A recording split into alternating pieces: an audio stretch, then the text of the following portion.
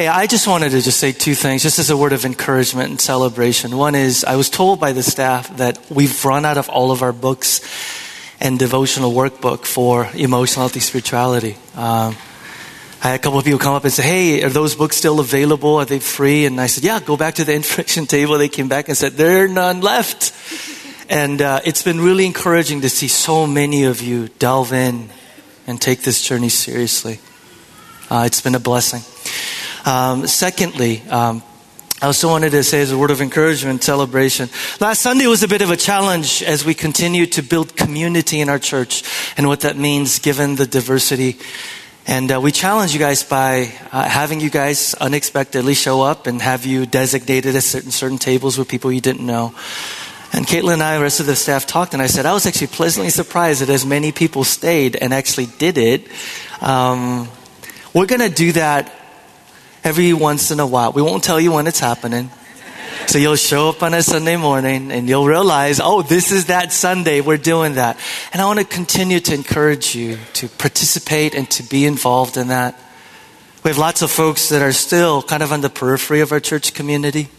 And they have a really hard time getting to know people, meet people, even with all the avenues of small groups and serving. So I really want to encourage those of you that consider New Community your home. Take this as an opportunity to open your heart just a little bit wider so that you could include those who are new. Amen? All right.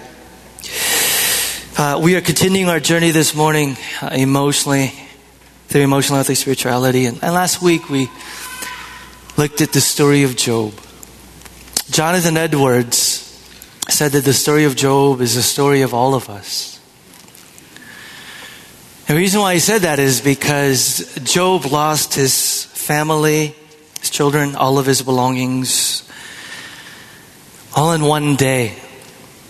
And many of us might not experience that kind of catastrophic loss in a day, but the reality is many of us throughout the course of our lifetime experience losses. Until one day we experience loss of everything as we move from this world onto the next. This morning, as we talk about this topic of enlarging our soul through grief and loss, I want to, and I need to bring us kind of to this point of recognizing that we all will experience loss at some point in our lives. Here's what I mean. Many of us experience losses as we lose our youthfulness. No amount of cosmetic surgery, no amount of diet, exercise could eventually ward off the process of aging and getting older. And I know we're a young church with many of us in our 20s, but we also have a significant number of folks in our 40s and 50s who are going through this process of losing their youthfulness. We also lose our dreams. Anybody relate? We all have dreams. We start out. Many of us are experiencing the loss of dreams of a career, perhaps, that we thought we would have. Many of us are experiencing the loss of what we thought marriage would be. Some of us experiencing or dealing with the loss of the possibility that we might not be married. And what does that mean? Some of us, and this is really hard for me as a pastor of church that's younger and as we mature. Regularly I talk to parents who are right now wrestling with the loss of the reality that they may never have children. More children than they wanted to. We also lose our routines and our stability. Just think about that in transitions. Each time we change jobs, some of us who immigrate to a new country or move to a new city, there's a sense of loss. Jenny and I joke around about the fact that I'm going to be 46 in a couple of weeks. Yeah.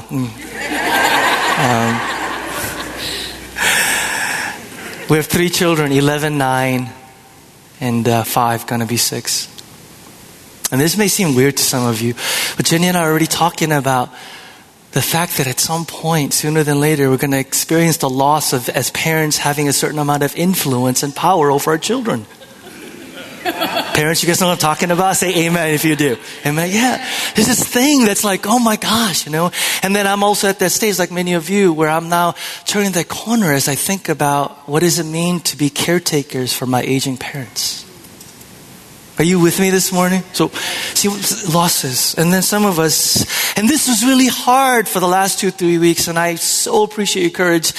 We go through the process where we lose what we thought, who God was, or our image of who God was. And for some of us, it's very painful because many of us grew up in certain spiritual environments where we invested so much into who we felt like, what it meant to follow Jesus and what it meant to be a disciple of Jesus. And we encounter that period in our lives where we go, much of what I thought, much of what I invested in terms of who I thought God was and being a follower of Jesus was either foolishness or just doesn't work. And we're now at this place of going, who is God? Who is God? What does it mean to follow this God? And then, of course, right related to that is we lose our idealistic picture of what we think the church is. Goodness gracious, Jesus. For those of you that are new Christians or fairly new Christians, I've got some good news and bad news. Actually, it's mostly bad news as I think about this. And that is this. You ready? You ready? You ready? Here we go. The church is full of flawed, imperfect, sinful people. And you know, it's so painful when we encounter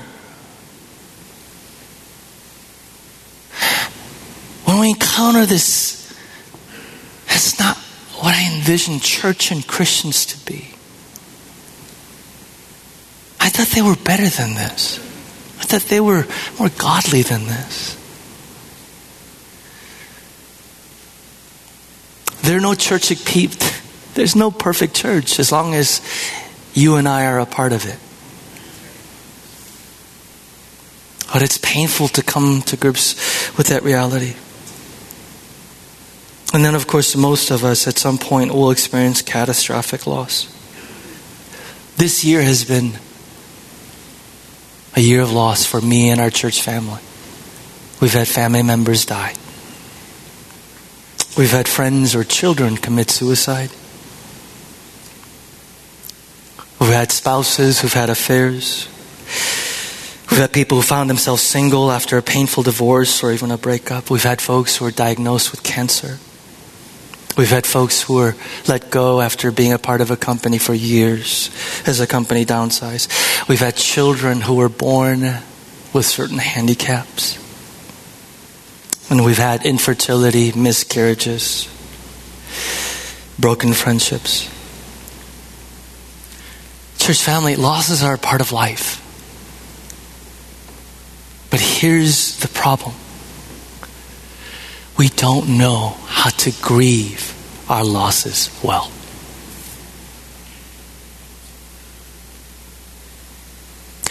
We, as a culture, don't know how to grieve our losses well.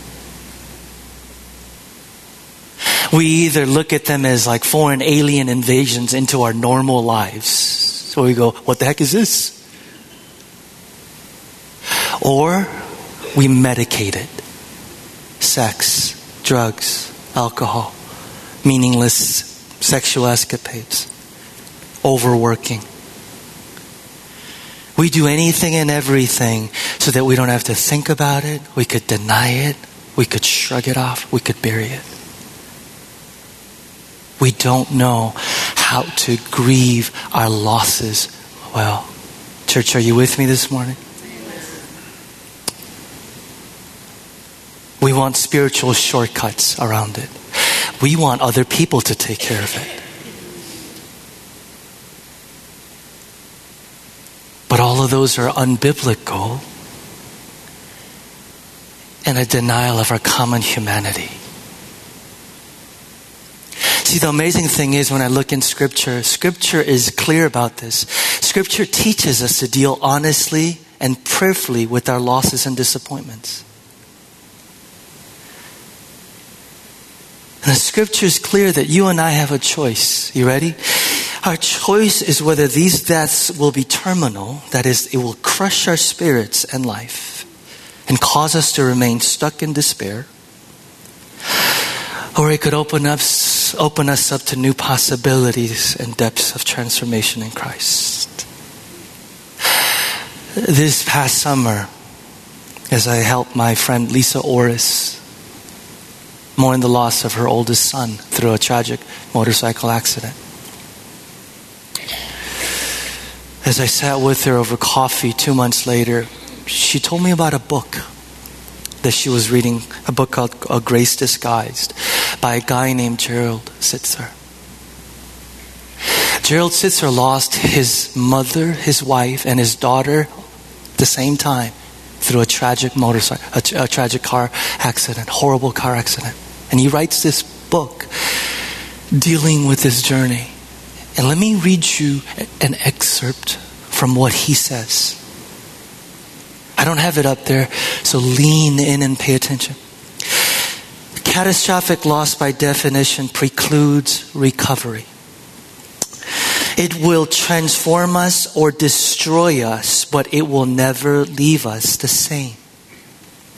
There is no going back to the past.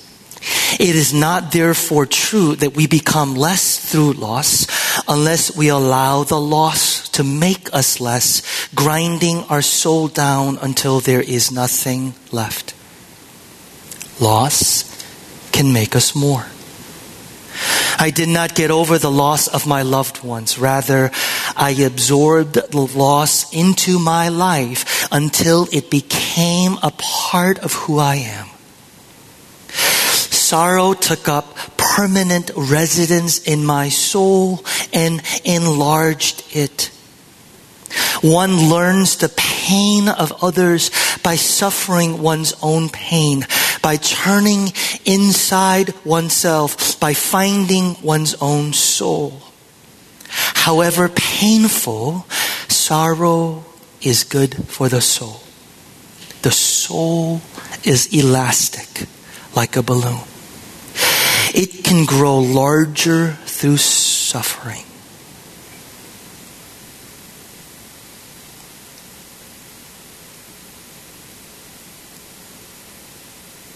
Today, I have a special guest. I told you guys that throughout this sermon series I was going to have different voices. And today, I'm going to, in a few minutes, introduce Sharon Whitehead. Before I do, I know that there's significant numbers of you that are sitting here, and I want to kind of catch us up before Sharon comes up for a couple minutes so that we're kind of on the same page. The main idea that we've been looking at is simple and yet far-reaching. If you could put this up, please. We've been talking about how emotional health, and we've defined emotional health as being self-aware and loving well. And by the way, church, I remind you every week, I'm going to say it again. The entire point of Christianity following Jesus is to love well. The indispensable mark of spiritual maturity is not how anointed you are, how much Bible knowledge you have, how much ministry you're involved in. It's being able to love well.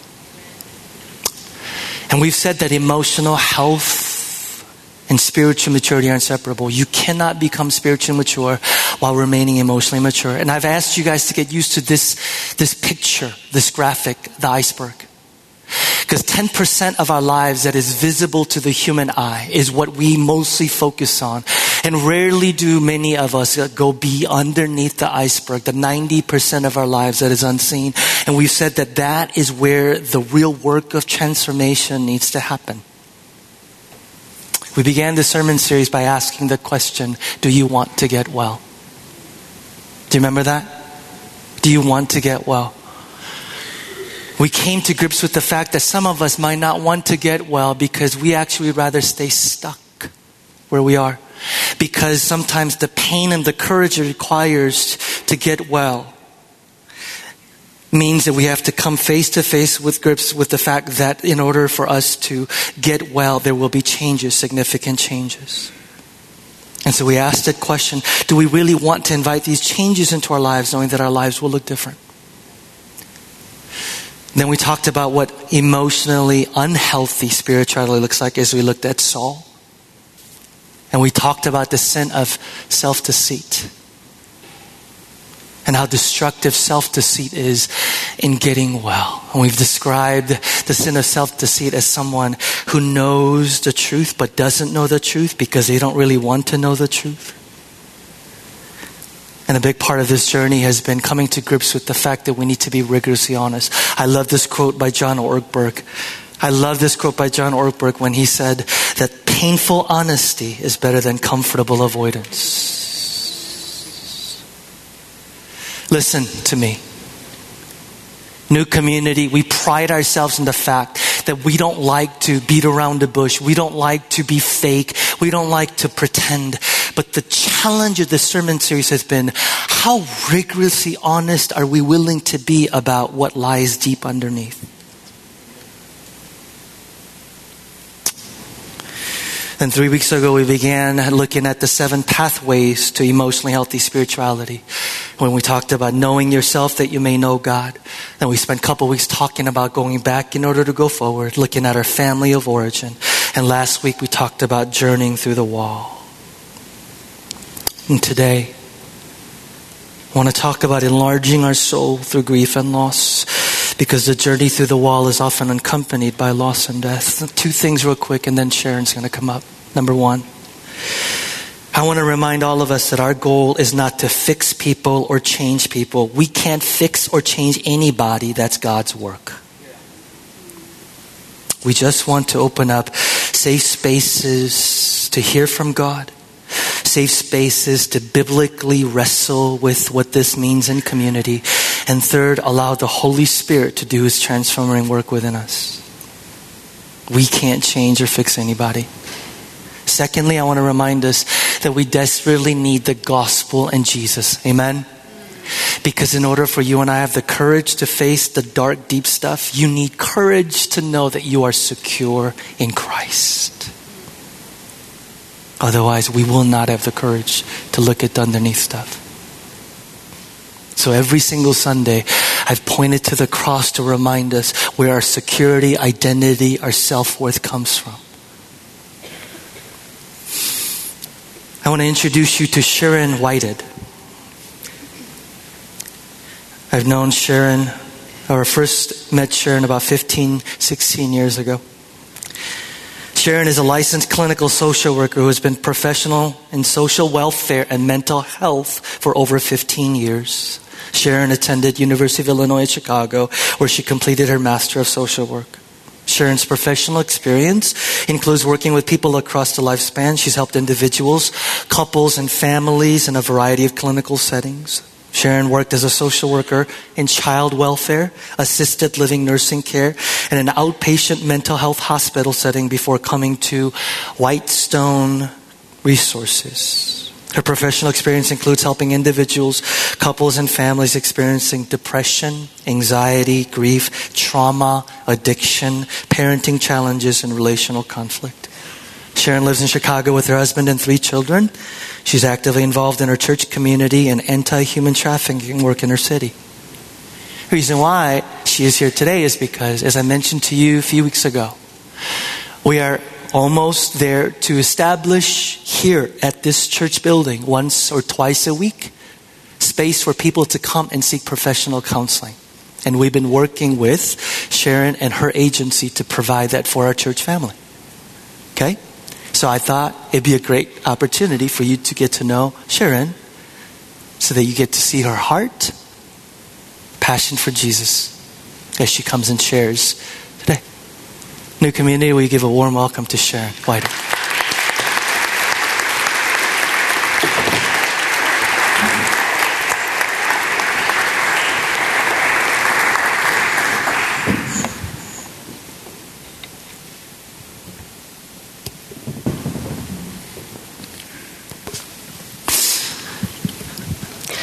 Well, it is good to see all of your faces. I've been praying for you, but now I get to put faces with those prayers. It is a privilege to be here today. Thank you. I feel like we've already had church. We did. I feel like we should be just done. Yeah. But what a beautiful time to be with you all. I'm just humbled and honored to be able to come to you. Obviously, Peter has already told you that I am a professional counselor, but more than that, I am your sister in Christ. I worship and serve the same God you do. I am sinful, just like you are. I am broken. And the things that I'm going to share with you today really start in that place. That I obviously have worked with a lot of people over the years that have dealt with grief and loss. But more importantly, I myself, as a follower of Christ, have gone through grief and loss to varying degrees, from losing my mother to suffering with depression, and many, many others, both small and large. And so this is personal, not just professional for me. And so I want to put that out there, because sometimes I think you can hear professionals and think, well, they learned that at school. They got trained in this, and that's where this comes from. And in part that is true. But it's also a very personal journey with Jesus. And so I am honored to be with you today. Thank you for inviting me. Amen. Sharon, let's begin here. Having been a pastor all of these years, and my own journey through EHS, I've come to realize that people just don't know how to grieve their losses well. Why is that? Well, I think part of it is, I think that we're misinformed. We all grow up in what I would like to call a classroom of life. Okay, think about all the different things that have influenced you, have taught you, from your family of origin, your mother, your father, your siblings, your culture, the culture in which you grow up in, teachers, pastors, churches. The list could go on and on and on. We often think of teaching as school, right? We go to school, we sit in a classroom, we have somebody lecture to us. But our classroom of life as people is much more complex, much more broad than that.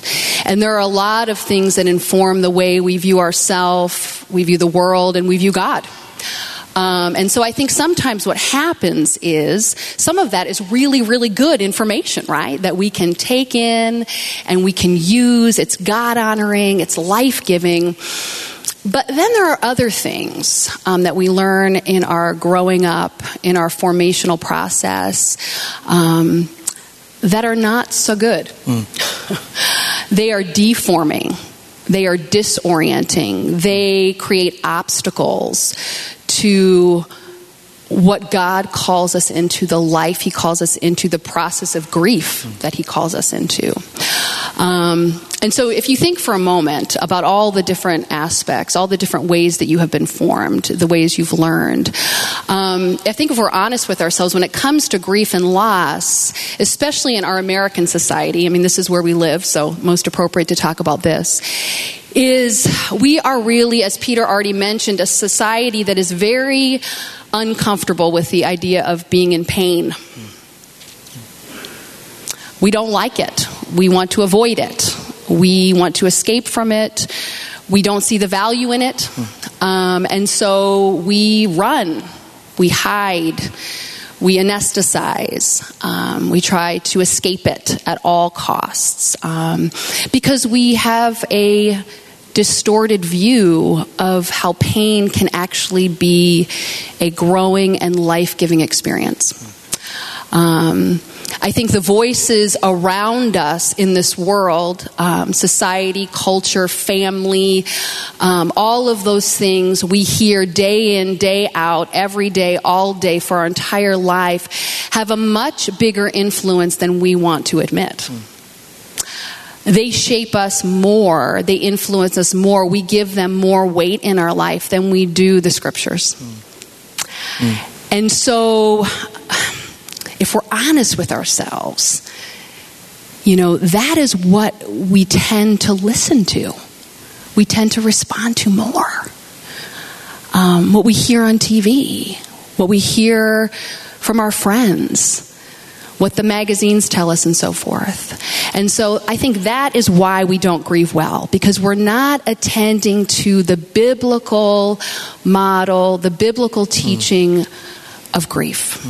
And Peter mentioned that you all have been talking about Job and studying Job's life. I mean, there's so many saints in scriptures, right? That we can look to, that we can come alongside and get a bird's eye view into what it really means to faithfully grieve in a way that honors the Lord. Yeah. Joseph is a great example. There's so many.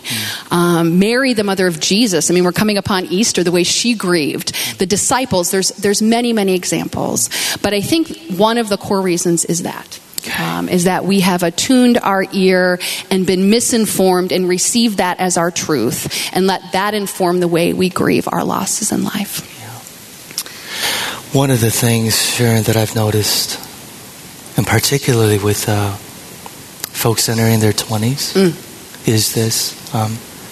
One of the reasons why some folks don't grieve well, and I'm not a counselor or therapist, so I just want to put that out there. So those of you counselor or therapists, if I butcher certain words, please be gracious to me.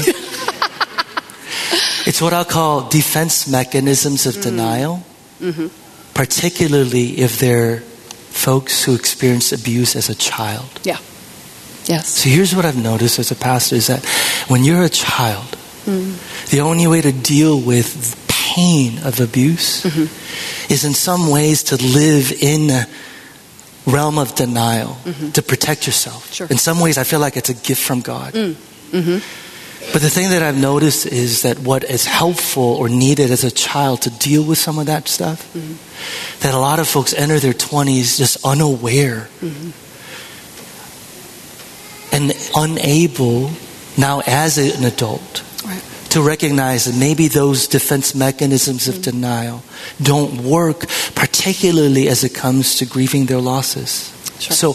So how do you help someone? And maybe what are some of the ways that folks in their 20s and 30s, or even later, what are some of the ways that people try and, if you will, live in denial? What are some mechanisms? And how do you get people to pass through that and come to grips with grieving? Well, I think you're right. I mean, I think we are hardwired in some ways to experience these defense mechanisms as a form of protection. I mean, that's really what they are.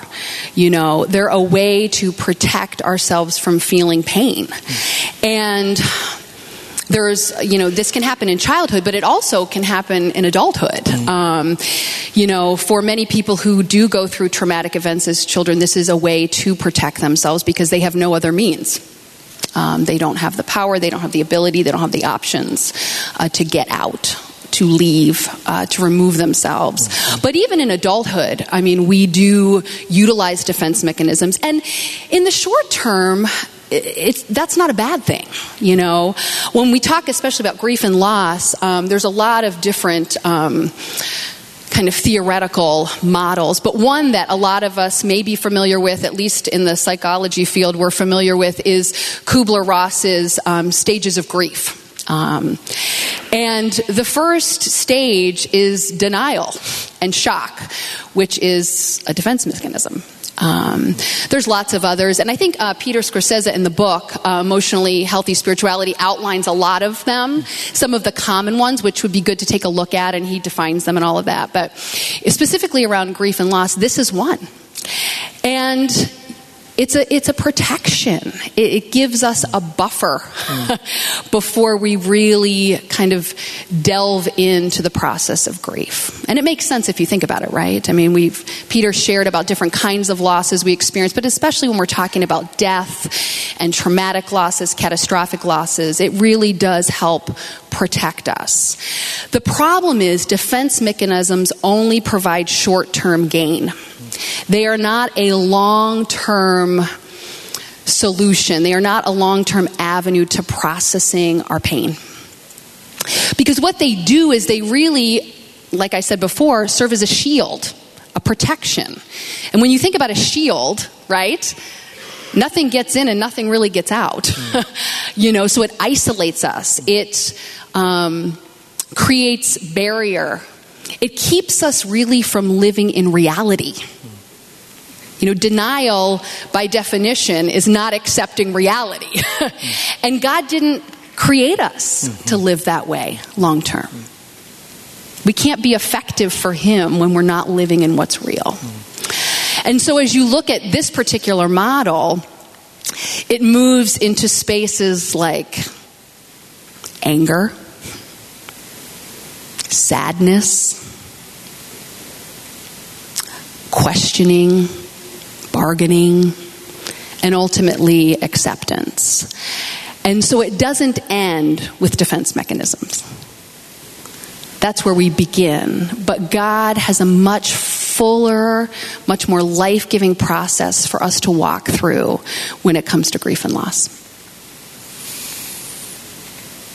Scazzero talks about various pathways in order for us to grieve well, our various losses. Yeah. I want to talk about some of them. Sure. Particularly from a scripture standpoint. What does it mean to pay attention?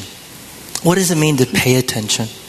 And why is it important to pay attention as we begin this process? Especially for many of us who are sitting here going, I'm not grieving. I don't have any losses. No, I'm good. What does it mean?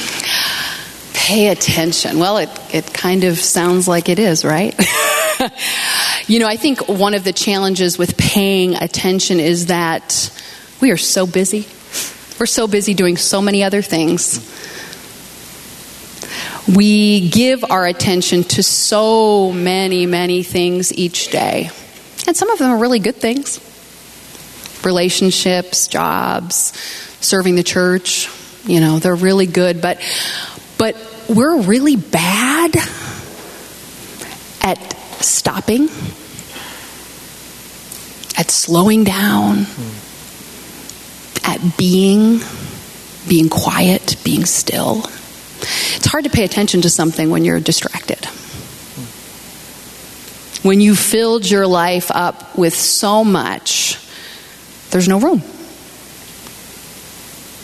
And I think part of our temptation to distraction is we don't want to feel. We don't want to deal. It's easier to stay busy. It's easier to be doing rather than being. So I think that's one of the challenges we face. And so when we look at what it means to pay attention, we're really looking at starting with making space, making room. I also think that paying attention to our emotions is really uncomfortable. And especially certain emotions. We haven't practiced paying attention. And I think we're afraid of it. Especially things like anger, sadness, those kinds of emotions. Those are kind of the negative emotions. And oftentimes we've been taught they are bad. Even from people in the church. Mm-hmm. If you love God, you wouldn't be angry. If you really were a faithful and committed Christian, you wouldn't be sad. You'd have the joy of the Lord. What's wrong with you? Buck up. Jesus loves you. We've heard those, right? Yeah. We're not good at sitting in pain. And so paying attention is hard because we have all of these distorted ideas of our emotional self. I think that part of ourself often is riddled with shame. We feel bad about ourselves. We feel bad about our feelings. But God made us to be emotional people. In my field, we have this thing called the whole person wheel. And it divides people up like a pizza, which that's not really helpful. But it has all these different parts, right? The physical self, the emotional self, the intellectual self. Christians love to stay in the intellectual self part. And all these different aspects. But people kind of are like, oh, the emotional self is like the stepchild of Christianity. We don't really want to go there. That's ugly. That's messy. That's complicated. And so I think part of it is being there. I think part of it is being able to identify what we feel, putting name to it. I'm angry. I'm sad. I'm afraid.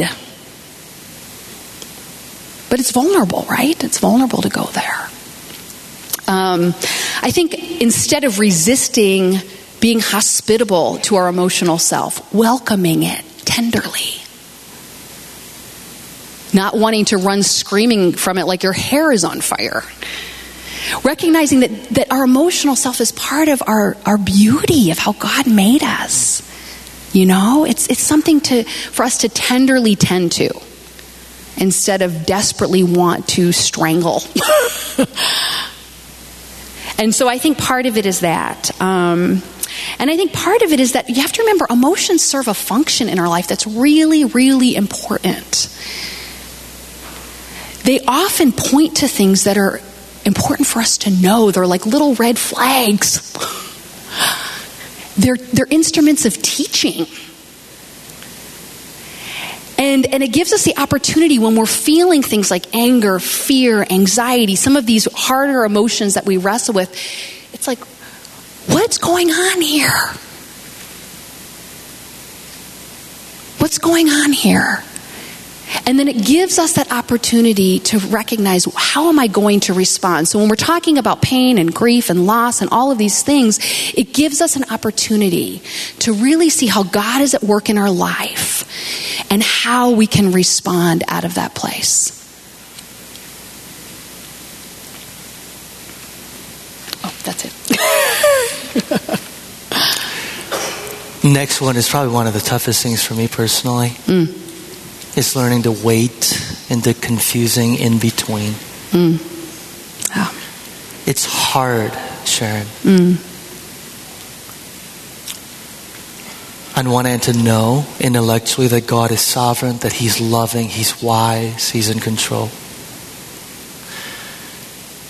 But it's really difficult on the other end. And I've gotten several emails from a lot of our church folks saying, I know those things intellectually, but waiting in this space of confusion, waiting in this space of not knowing, waiting in this space is really, really hard. Talk a little bit about what does it mean to wait in the confusing in between, particularly as related to, many of us think of waiting as just passively sitting still.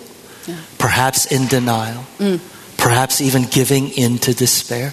When I don't see that in Scripture as what waiting is. Right. And what are some challenges and how do we do this well? Yeah. Well, I don't know about you, but I don't think anybody likes to wait. I mean, we don't even like to wait in line at the grocery store. You know, this is not something we enjoy. We resist it. We complain about it. We hope it ends soon. Right? But I think, you know, the Bible paints a different picture. I think of like the story of Joseph, right? Where he did a lot of waiting in prison, right? There's a lot of waiting in the saints and scriptures. From the Israelites and Moses all the way through. And I think that part of it is we don't see the value in waiting. Waiting is something that we want to be over. We wish it away. I remember as a kid, we would be waiting in line and my mom would be talking to the people in line and I'd be like, oh gosh, this is so embarrassing. What are you doing? She'd be chatting and encouraging and how you doing? And I'd be like, oh my goodness, this is just ridiculous.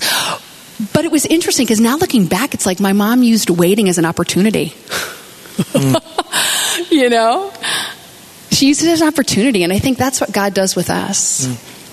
You know, waiting really as Christians is often about us submitting ourselves to the part that only God can do, right? Our part's kind of already done. We've maxed out, you know?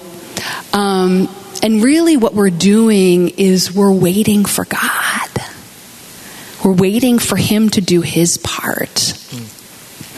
And I think it's hard because we always want to do something, right? We feel like we need to do something, you know? And yet, I think when we are honest with ourselves, there is an amazing opportunity in that space to learn how to trust. And really, isn't that what it's all about when it comes to a Christian walk? Is trusting God. trusting in who he says he is, trusting in his plans, trusting in his purposes. And I think sometimes we also think we have to wait alone. You know? And the fact is, in waiting, it's easy to default to wanting to escape and get out and question. But when we are in a space where we wait and we get the opportunity to be encouraged, to be cared for, to be nurtured, to nurture the truth in our life, when we take the opportunity to reflect and to be reoriented, it takes the sting out of waiting. You know, it takes it from this meaningless, purposeless, boring experience where we become impatient and we become frustrated to an opportunity that can transform us. Where we can wait in expectancy. And so I think part of it is opening ourselves up to the idea that waiting isn't bad.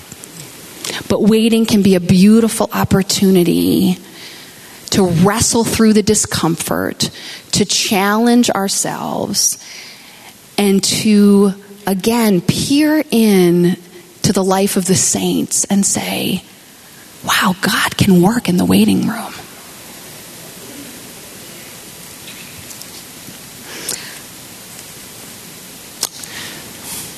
This next one, church family,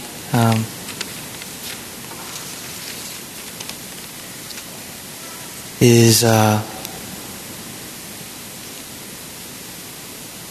for your pastor, the challenge right now in my life. As many of you know, as I've been preaching through this sermon series, God's been doing his work in my own personal life. And when I came to this particular portion, it's like God just stopped me dead in my tracks. And it's this topic of embracing the gift of limits.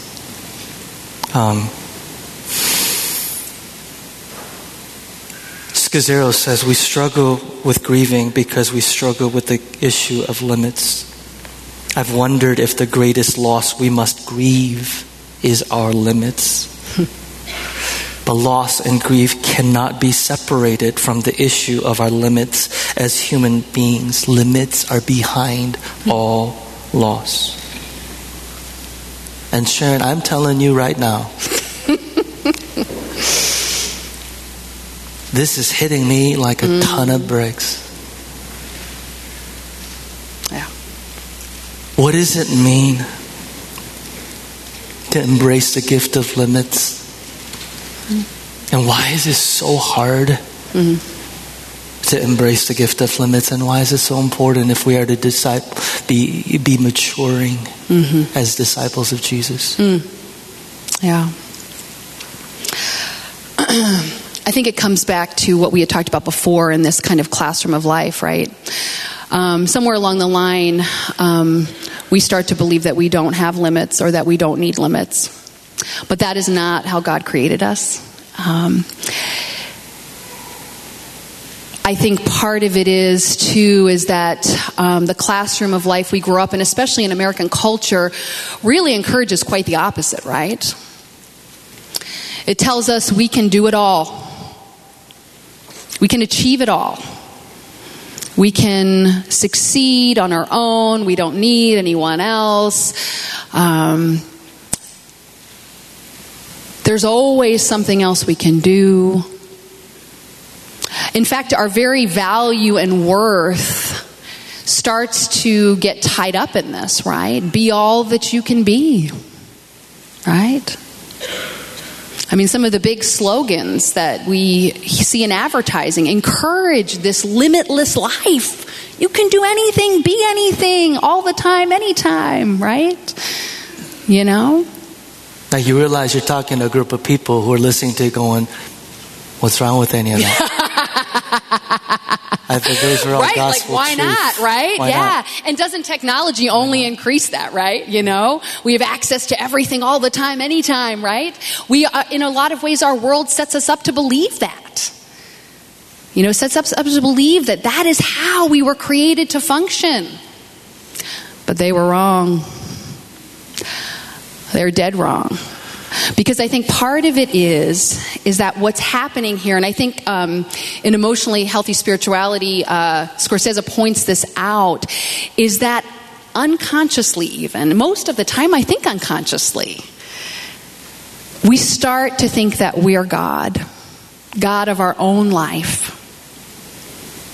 Because if we think we're limitless, right? What in the world would we need God for? I can do it all. I can be it all. I can handle it all. In fact, I can do it all on my own. I don't even need you all. Right? So doesn't that go against this idea of humbly submitting ourselves to the God who made us, of living in community, of being challenged by our spiritual family? Because if I can do it all, if I have no limits, if I don't need anyone or anything, then ultimately what it comes down to is, do I really even think I need God? It deceives us into believing that we are self-sufficient. And brothers and sisters, I am aware of this more and more, is I am not self-sufficient. And God has a loving and tender way of doing that with us sometimes. We kind of hit rock bottom. We burn out. These are words we hear, right? We come to the end of ourselves, and it's an opportunity to say, oh, I guess I can't do it all. Even being tired, right? Isn't that an indication that we're limited beings? Right? The need for rest, the need for refuel. And so I think in God's loving mercy, He has intended us to rely on Him. That's how He made us. When we're functioning out of that space, we're not functioning the way He made us. And so Peter Scorsese talks about this in the book, which I think is important. In scriptures, we see, that humility is birthed out of this recognition that we are limited. And that's what we need. To humbly submit ourselves to the God who made us, to be about His will and purposes, to recognize that we need Him, that we need the body of Christ. We can't do it on our own. And that's the sweet spot. And I think in grief and loss, we are also tempted to do the exact same thing. I can get through this on my own. I can do this. I can push through. I can just get more busy, And some of the other things Peter mentioned earlier, to kind of prop us up. We anesthetize ourselves, so that we can kind of do it on our own, push ourselves to the limit, and not recognize that those are just endless paths to destruction. And so I think in embracing the gift of limits, we embrace how God really made us to be. We throw off the classroom of life that has told us that we can do it all on our own. Because listen, how does that distinguish us from the world? That's how everybody acts. But to have a person that says, I need Jesus. I desperately need God. He is everything. Then, in our weakness, God is made strong. Isn't that what Paul tells us? And so I think that is the space, is recognizing weakness is not bad. Limits are not bad. In fact, through that space, God uses us. Listen, I sit hours and hours and hours with people who come in and think I can fix their problem. And I have to quickly dispel the myth that is not what I do. It is humbling, because the reality is, while I have learned certain skills and tools and so forth, it is Jesus who changes people's lives. I can offer nothing else but His truth and who He is. And though we resist it, the reality is that is the truth. And so I think God gives us the gift of limits, just that. It is a gift, because He's like, you need to rely on me. Me. And so I think he gives those for a reason. It keeps us humble. It keeps us dependent upon him. How many of us struggle with the gift of limits and embracing it for our lives? Anybody?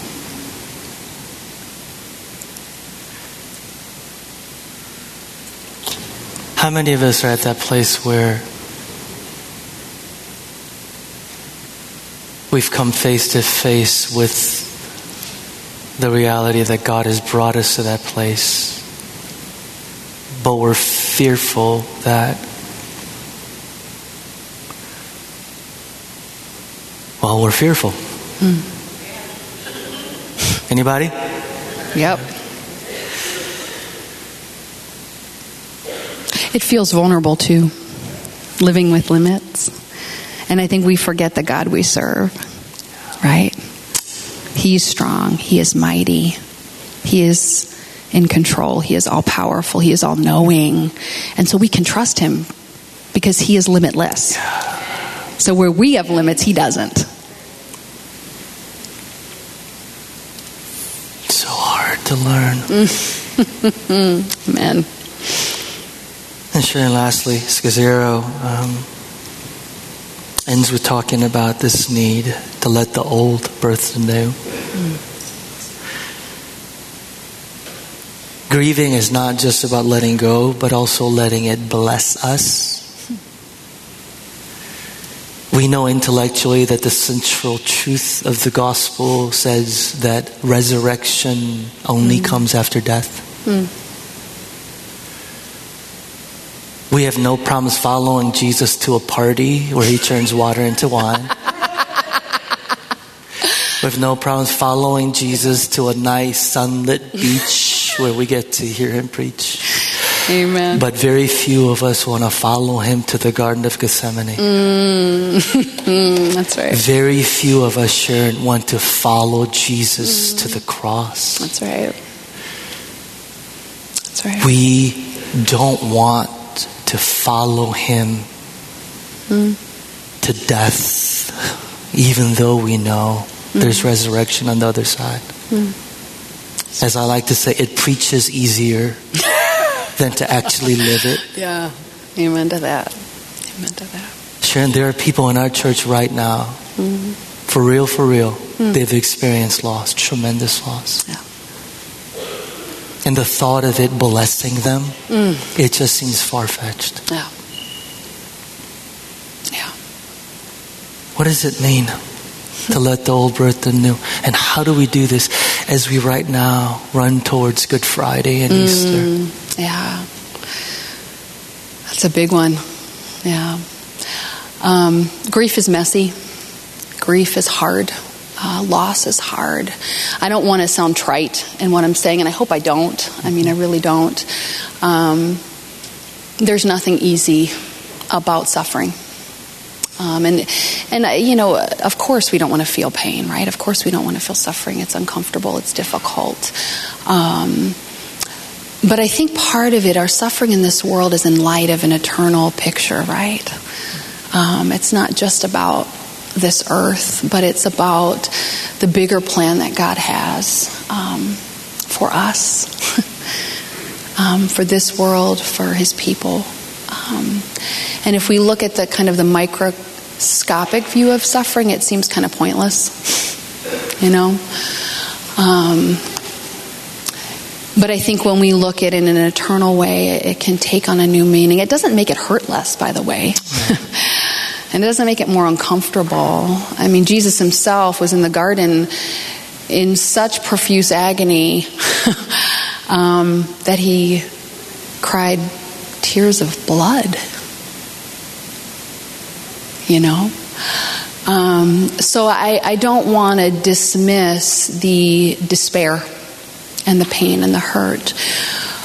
But I think what following Jesus offers us and this world is just a new way of looking, a new paradigm of looking at suffering.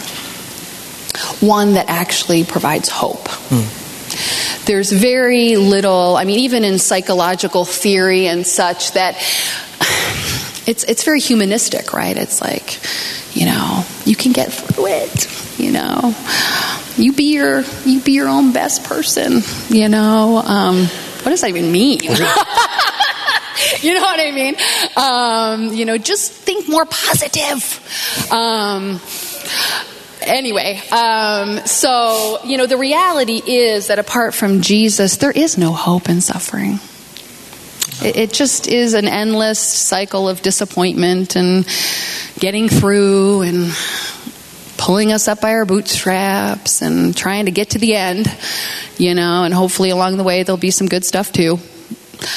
But in the eternal perspective, and I think Peter, pointed to the season we're in right now of Lent moving into Easter, is the fact that the gospel turns that on its head. It says that suffering does have purpose. It does have meaning. It's not something to just get through.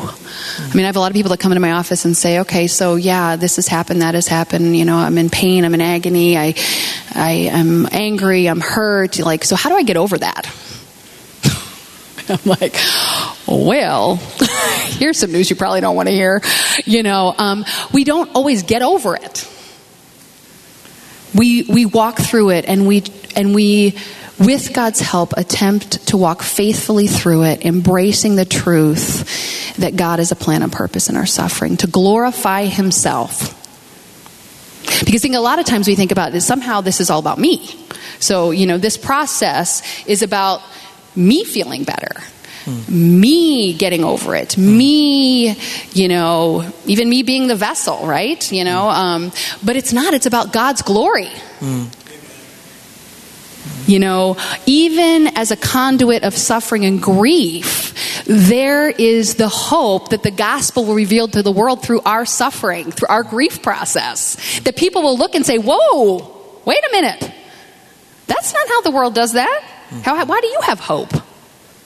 And that could be hope with tears streaming down your face. That doesn't mean that you put on your happy Christian face and say, it's going to be okay. I'll give you an example of this real quick. I have a friend. She's known the Lord for a long time, but she didn't always. She grew up outside of Pittsburgh in the housing projects there. Her mom was a drug addict. Her dad, at the time she didn't know, but was incarcerated. Age of 19. Never knew him, and found out about his existence when she was almost 20 years old. She fought her way through life. She fought her way into college. She was a survivor. That's what she did. She survived. She survived abuse. She survived neglect. She survived a really horrific life. And then through her life, she had known of Christ. She had at one point come to accept Christ. But I was talking to her the other day, and we were talking about her father, who now has been serving 20 years at a maximum security facility in Pennsylvania. And she said to me, Sharon, I was telling her about grief and loss and what I was going to be doing here today. And she said, it's so interesting. She said, for so long, I was so angry. I was so frustrated. I was so disappointed. I was angry at God, which we never want to do that, right? I was so disappointed in the continued disappointment of my father coming up for consideration to be released and denied over and over and over again. And she said, I was so bound up. I was dead inside. I was distant. I was angry. And nobody would have known it because I just hid it. I went to church. I put on my happy face. I was actually going to church with her at the time when this last episode happened. And she said, and then I finally decided that it was okay. That it was okay to tell God how I really felt.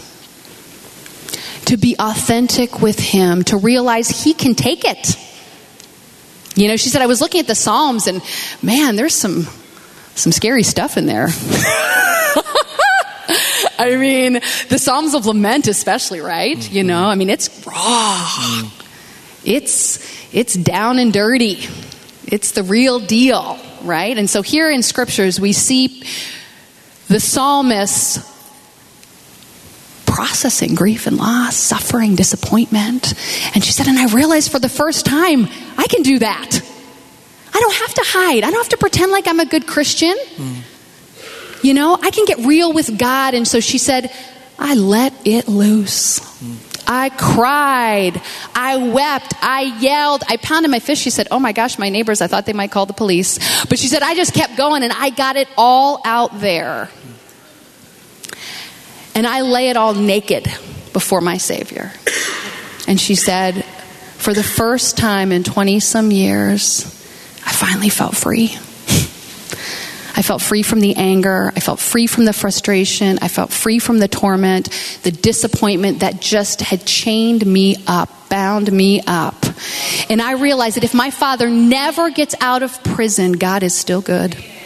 And he will use our circumstances for his glory, for his purposes in my life, in the life of my father, in the life of all of the people involved in this situation.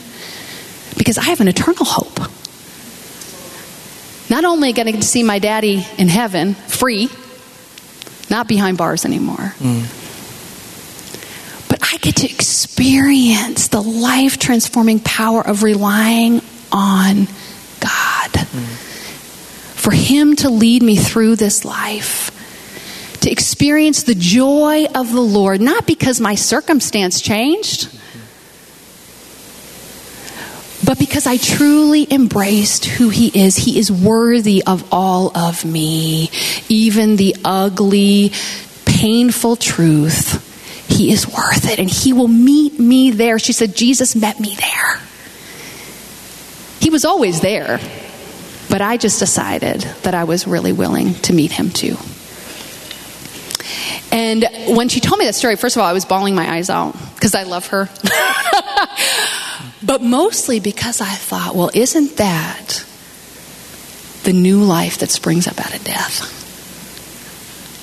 I mean, that was what, when she was telling me, I thought, this is somebody dying. She wanted to control it, change it, fight it, use the legal system, do all these things to fix it, to make it right in her eyes. You know, and even though there might be real injustice done here with her father, she wanted to right the wrongs. She wanted to fix it. And she just finally said, Jesus, I can't do it. It's all about you. Maybe you have a different plan here than mine. And so, you know, Scorsese talks, the central message of Christ is that suffering and death bring resurrection and transformation. And I think we have a weird view of blessing, don't we? Sometimes we think blessing is God gives me more. We think of him like a dispenser. But I think this is really the true blessing, is that God in his mercy lets us come to the end of ourselves so that we can truly live the way he wants us to live. That's the gift, is us to live in his design. And we resist it and we fight it and we avoid it and we do all these different things. But I think that's the real blessing, is living the way he called us to live, and the way he called us to live. And it is messy. And it is ugly, and it is painful, and it is hard, and it is long, and it is a fight. And I think that's why Scripture says, take up your cross and follow me. But it doesn't end in the cross, right? Because Jesus rose up. So there is life to be had in death. There is life there. But we have to, as believers, as faithful followers, encourage each other in the truth, because the voices of our society, the voices of our culture, the voices all around us every day, all day, tell us something different.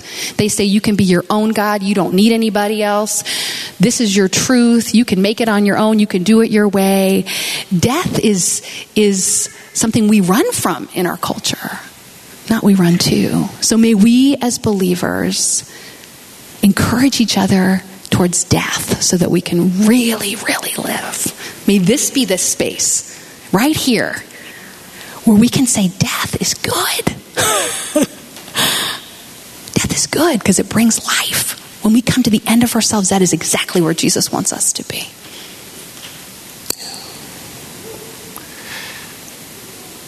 A number of us walked in here this morning without even realizing that we might be grieving various losses. The reality is some of us are grieving the losses in the form of dreams, ministry, family that we wanted.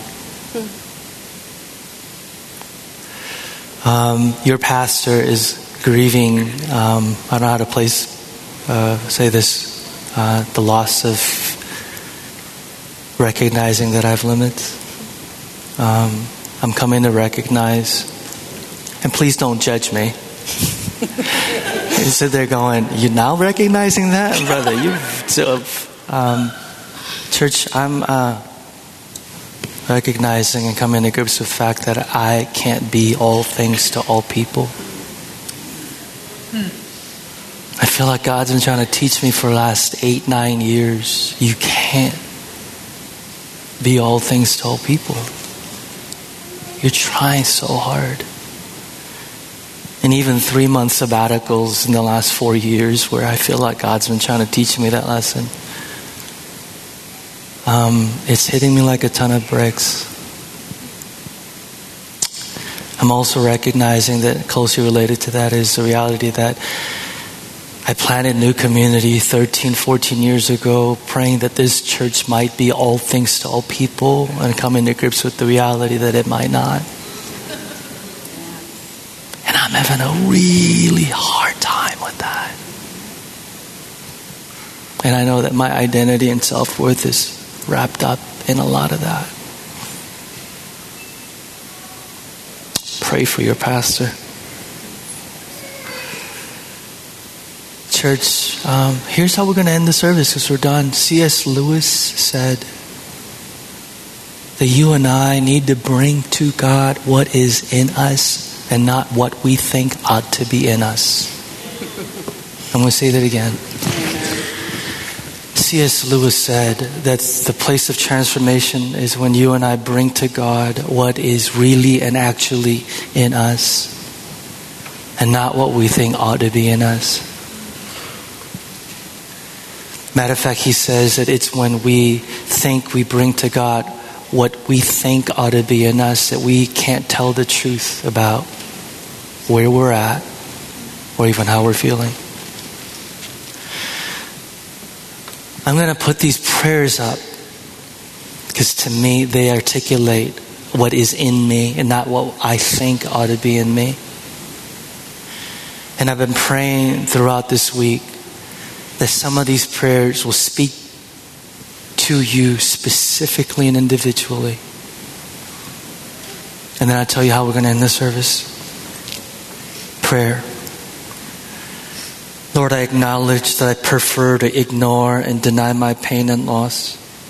Grant me the courage to pay attention to what you're doing and to wait on you even when, especially when, everything in me wants to quit and run away. Is this what is actually in you? Prayer. Lord, forgive me for the arrogance that sees interruptions to my plans as alien invasions. Forgive me for constantly trying to do more than you intended with my life. Help me to embrace my losses and respect my limits. Prayer. Everything in me kicks against going to the foot of the cross where you will root out of me all that is not of you. Help me not to fear the deaths it will take for me to be transformed into the free person who loves well. Prayer. I admit that I'm often afraid and embarrassed to openly tell you all that is going on inside me, even though I know you know it all anyway. Teach me what boldness in prayer looks like as I draw near to your throne of grace. And lastly, prayer. Grant me wisdom to see the larger picture, to wait, to discern the seasons in my life with you. Forgive me for fighting the deaths you send into my life. in order to plant something new. Help me to trust you unconditionally. God invites us to bring to Him what is actually in us and not what you think ought to be in you. What I'm going to do and how we're going to end the service today, and I'm going to ask you to be more courageous today than you have ever in the last 4 or 5 weeks of this series. I'm going to pray. And I'm going to pray for our tithes and offering. And when I'm done, we're going to sing this hymn together. There won't be an official benediction today, because as we're singing the hymn and giving our tithes and offering, as you give to the Lord your material resources, today is the day that some of us give to our God our losses, our mourning, our grief, our fears. And what I want to do is I want to invite you, I'm going to ask the prayer team to come on all the way up, because we're going to pray today for healing. And I've done this periodically over 13 years. James 5:14, it says, "Is anyone among you sick? Let him come before the elders and the church, and let them pray over him and her, anointing him and her with oil in the name of the Lord." And we've done this periodically through the years.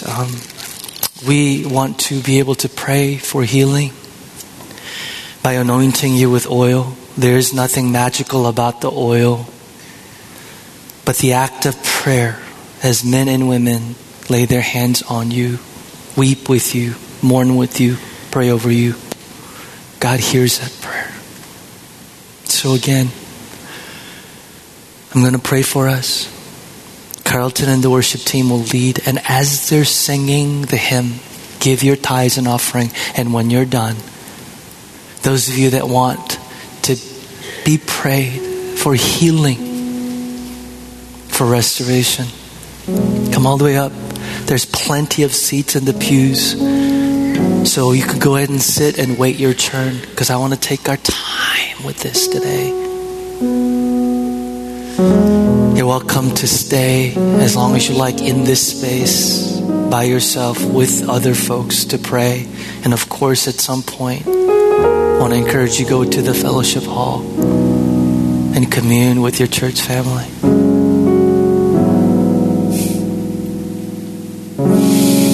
As you mourn your losses and grieve your losses today, whatever form they look like, please come up for prayer. I want to pray for you and with you. Before I do, Sharon, come here. Can we thank Sharon?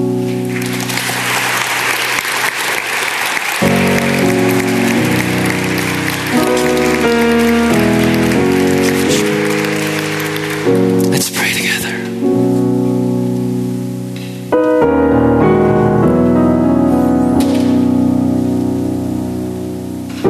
I've prayed all week, church family, that this sanctuary would turn into a sacred space. Place where you can sit silently, quietly. Place where you could reach out and grab the hands of your brother, your sister. Place you could reach around and put your arms around someone's shoulder. Place where you can, come forward to be anointed with oil and to be prayed.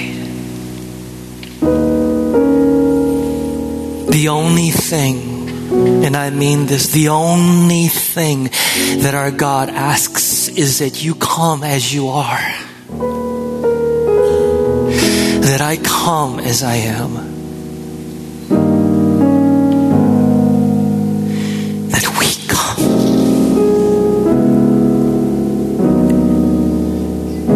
Not feeling like we need to pretend or say the right words or pray the right prayer, but simply come.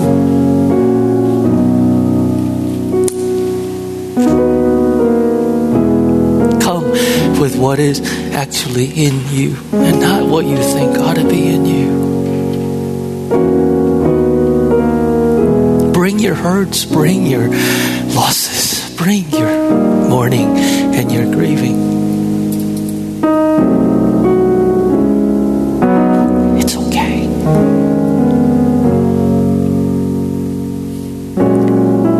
It's okay.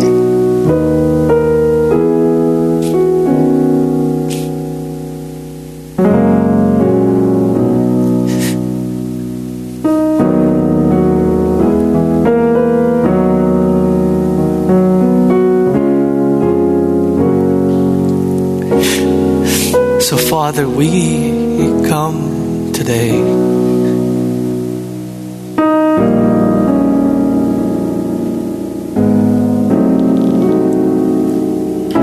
without pretending, without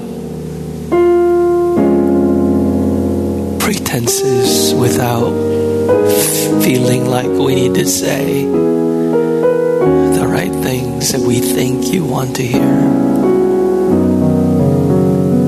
We come with our simple, raw, honest, this is where I'm at. I don't need to hear your voice say back to us, child of God, that's enough for me. So will you grant, God, some of us boldness and courage that we need to actually ask for prayer and to admit and acknowledge our brokenness and our neediness and our desperation. And even as we give our tithes and our offering, recognizing the amazing, gracious gift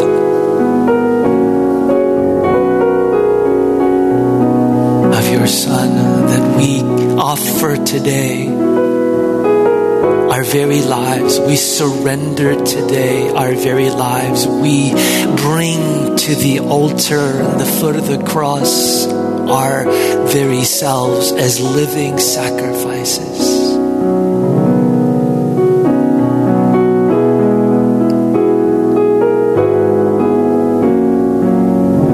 So we come today to our only source of hope, the only one true God that brings resurrection out of death and glory out of suffering.